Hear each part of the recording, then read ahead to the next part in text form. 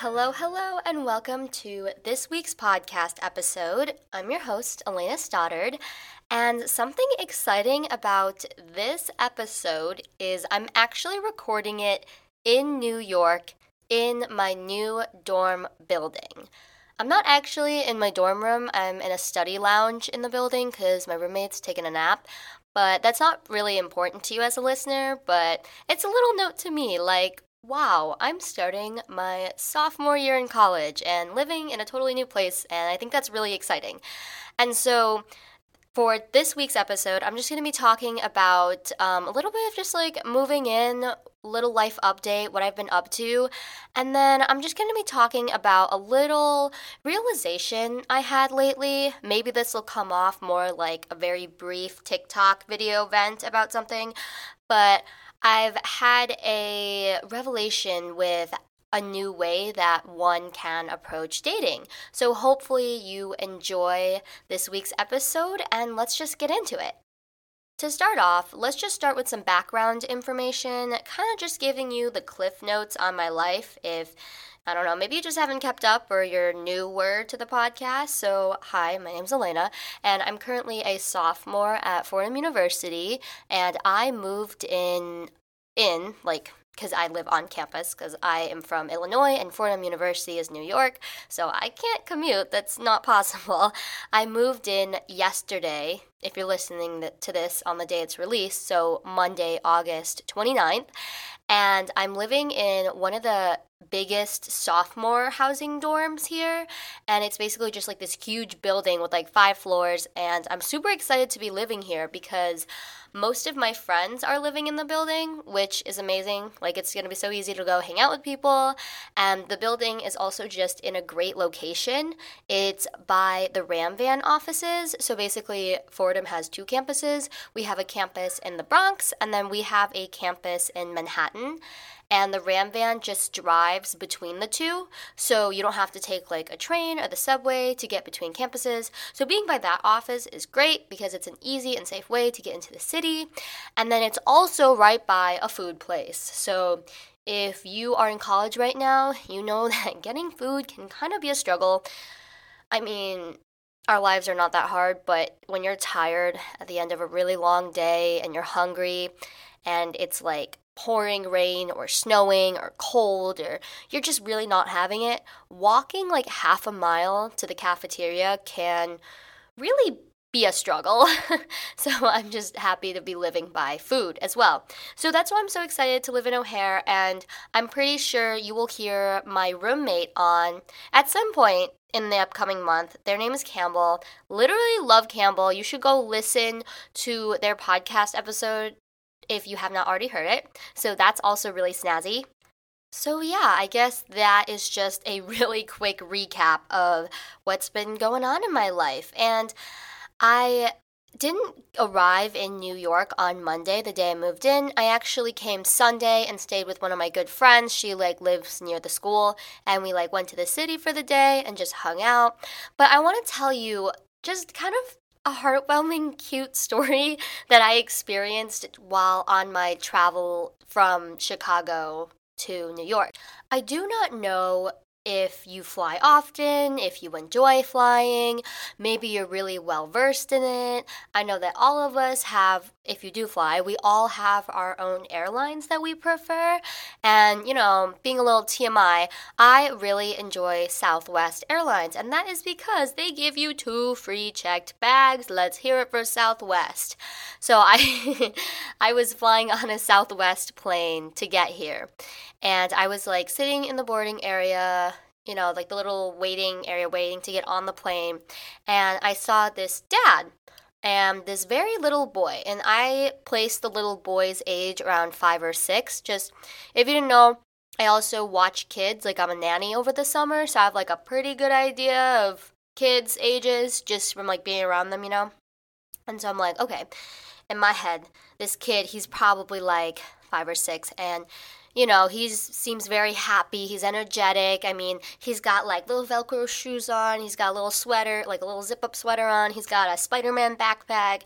And who I presume to be his father gives him a hug, and the father like kind of passes the kid off to a flight attendant, and the flight attendant puts this little lanyard on this boy, and it just says like Southwest, and inside are some papers.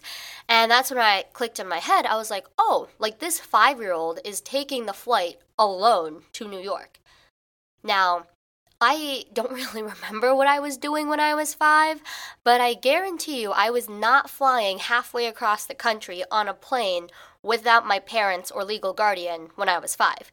And so this little boy, he like holds the flight attendant's hand. He's walking into a little tunnel. There's normally a tunnel that takes you from the airport waiting area into the plane itself. And I did this when I was like 12 maybe, but I was like pretty much older. But you can, as a parent or a guardian, you can pay an airline to kind of quote like babysit your kid. So basically, they're an unaccompanied minor, but like a flight attendant or whoever is paid extra money to like keep special eye on the kid. And so I'm like, oh, like that's awesome. Like this kid's flying by himself. Flash forward, the kid got on first. Like, he was the first person on the plane.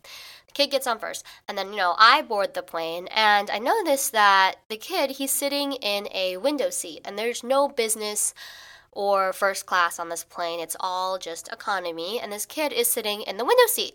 And, he's sitting there all straight up. He's looking out the window. He's kind of sitting there kicking his legs because he's so short that his feet don't even touch the ground. And I'm like, you know what? I enjoy kids enough. And this kid, he's not giving problematic energy. Some kids, you see them and you're like, okay, I know that there are like 17 boogers on your fingers and you probably eat the gum off of old tables. Some kids give off that vibe. This kid did not. He seemed perfectly fine, super chill.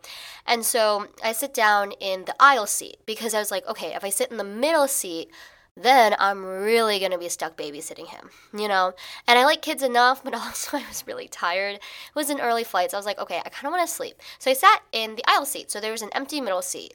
And more people are boarding the plane, and I say a few words to the kid. I'm just like, oh, hi, like, is this your first time flying? Like, oh, how old are you? Like, are you excited?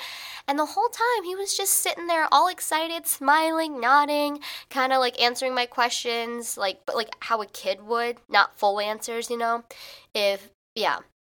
And then a guy comes, he looks, I don't know, maybe like 23-ish, I don't know, 24, a little older than me, and he sits down in the middle seat. He's like, oh, is this seat taken? I was like, no, so he sat down, and I was thinking in my head, okay, I literally hate it when men sit next to me on a plane, especially when I'm traveling by myself. But if you are willing to put yourself next to a 5-year-old little boy and some like groggy looking teenage girl, you're probably like a decent enough person because plenty of people walked past us because they were like, I don't want to sit in between a teenage girl and like a 5-year-old little boy.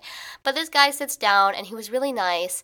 And the whole reason why I'm explaining this story to you is because it was one of those moments where my heart just like felt happy and warm because this kid, like I was talking to him and so was the guy in the middle. He was really nice. And we were just kind of saying like, oh, are you excited to fly? Like this is how you click your seatbelt. Like, oh, look, you can pull the tray table down. And then if you pull it again, it moves closer to you. And this kid was like fascinated by all of this and he had never flown before. And I was like, okay, like we're about to take off. Like make sure you look out the window. And as we were taking off, when a plane takes off, it goes really, really fast and then it like lifts up. And so the kid was like, wee, and he was like having a blast. And when we reached a high enough point where you could like see all the buildings below, you know what he does? He looks at us and he goes, wait a minute, like with, like a light bulb literally went off in this kid's head. And he reaches into his little Spider-Man backpack. And I want you to take a moment and guess what this kid pulled out. Okay? Are you thinking? Are you guessing? He pulled out a pair of binoculars. Like, come on, is that not the most, like, pure and adorable thing ever? Like, he used these binoculars so he could look down at all the buildings and stuff, and I made jokes like, oh, like, did you see your house? Oh, wow. And he would even, like, hold the binoculars and then look at you, to see if you looked all funky and big. And the whole flight, the kid was actually so well behaved. Like, once we were up in the air, so this was a 2-hour flight, by the way. So once we were up in the air, he like played with his action figures by himself. He took a nap. I mean, I conked out for a nap, and I just presumed the guy in the middle took a nap too, or at least tried to like close his eyes.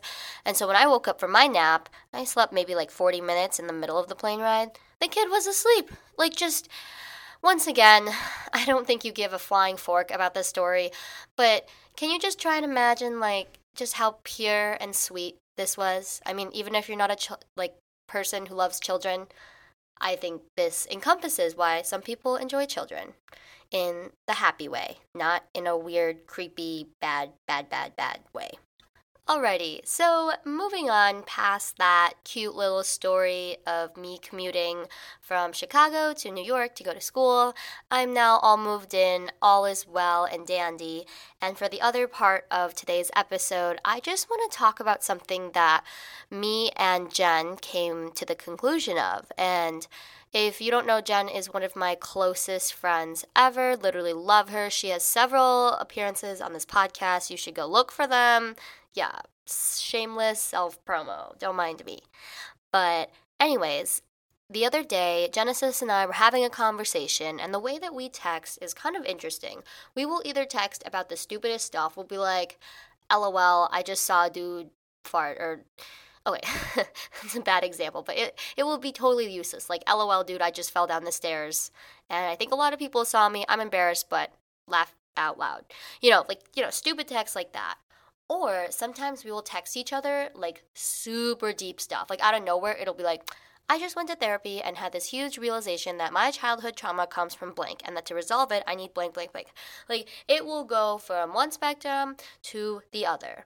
And the other day, I was talking with another one of my friends, and I wanted to get Jen's take on this question is, how do you know when you're ready to date?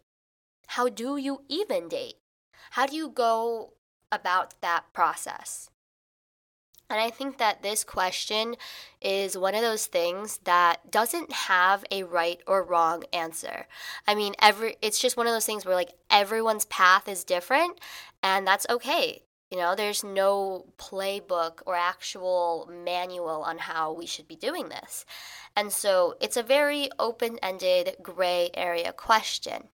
And when I asked Genesis, something that she responded with that I thought was so interesting, and that's where my thoughts are coming from, is she kind of mentioned the idea that when you date, one of the biggest things is, at least for her, and something that I agree with. So once again, these are just opinions, and I don't want to fully speak for her, but this is just my understanding of what she said, was that when you date, you need to have at least a basic, fundamental understanding of what you bring to the table. And so let me explain this. So if I am totally new to dating, I'm like an awkward freshman in high school, and I just realized now that boys don't have cooties, or girls, or whoever you choose to love, doesn't have cooties anymore, and you're like, okay, I think I want to start dating. My hormones are raging, like, all my friends are getting dates. How do I go about that? Is trying to put your finger on what you think you have to offer. Not in like a cocky way, but more of like alrighty, so let's say you're a really, really good baker. Maybe you're like, okay, I am a great baker, and if I get into a relationship, I can offer my partner some really good baked goods, and it'll be like a comfort snack, and it'll be lovely. Or maybe you're really good at sports, and you can be like, oh, I can offer this person, practice, or like teach them how to do this sport, or just someone to play with. And I think it's a great way to go about dating, because not only are you trying to offer something positive to someone else, but you are also knowing your own worth and knowing like kind of just what you have, Because if I go into dating and I don't really think that there's like a reason for someone to date me, then why would anyone else want to date me? Does that make sense? And simply to clarify, I'm not saying that if you don't know what's special about you, oh, like you shouldn't date, like you're not allowed to. I think that that's part of the fun of dating is if you just have a tiny little inkling, which I'm sure you can find on your own because we're all special and quirky in our own ways. We all have our own things that make us wonderful human beings. So if you can just kind of dig up a little tiny bit of that, you can date around, or not even dating, just find friends, meet new people, like form different relationships and see if that part of you flourishes when you're with them. And can you share that with other people to make their lives better? And that will in turn make your life better, you know? And this also can sound slightly transactional, which is not where I'm trying to go with this. I'm just trying to say that knowing a little bit of what you have to offer for yourself and potentially a partner or a friend or whoever can just lead to better things because then you are not going to be as susceptible to like a manipulative or unhealthy relationship. Once again, all of these things are just my opinions, they're not facts. But yeah, that's just kind of what I was thinking about, and I thought that was super interesting. And then there's the question of, okay, well, then how do I figure out what I have to bring to the table? Like, what do I have that makes me a wonderful, amazing human being? And to that question, I would answer with just what are you passionate about? Like, what makes you happy? What activities or things that you do or think about make you lose track of time? Like, what are the things where you forget to eat? You don't know what time it is. You're just wrapped up. All you want to do is this activity. Is it baking, sewing? Are you funny? Do you have a great sense of style, photography, art? The list goes on and on. So that's just my thoughts, and that's what I've been thinking about a little bit. So I hope that you enjoyed this week's episode. I'm not trying to come off as all like, yay, be positive, warm fuzzies, you're amazing. But I don't know. That's kind of just what I had for this week's episode. And I will see you next week. Bye.